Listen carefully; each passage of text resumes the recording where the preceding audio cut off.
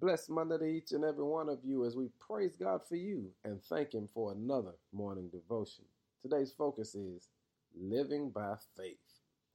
The Christian life is all about faith.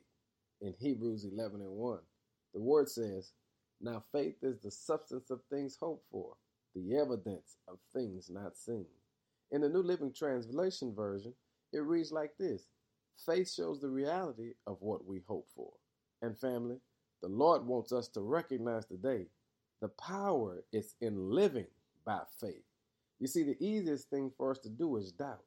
As emotionally driven people, we often find ourselves in peaks and valleys, caught between hope and despair. Well, whether you're riding on hope or living in despair, today I want to challenge you to live by faith. You see, God is using this season right now to stretch, bend, purify, and refine you into the warrior for the kingdom that He's called you to be.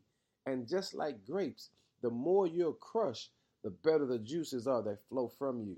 In other words, sometimes God puts us in situations that causes us pain, but in that pain, the beauty shows up.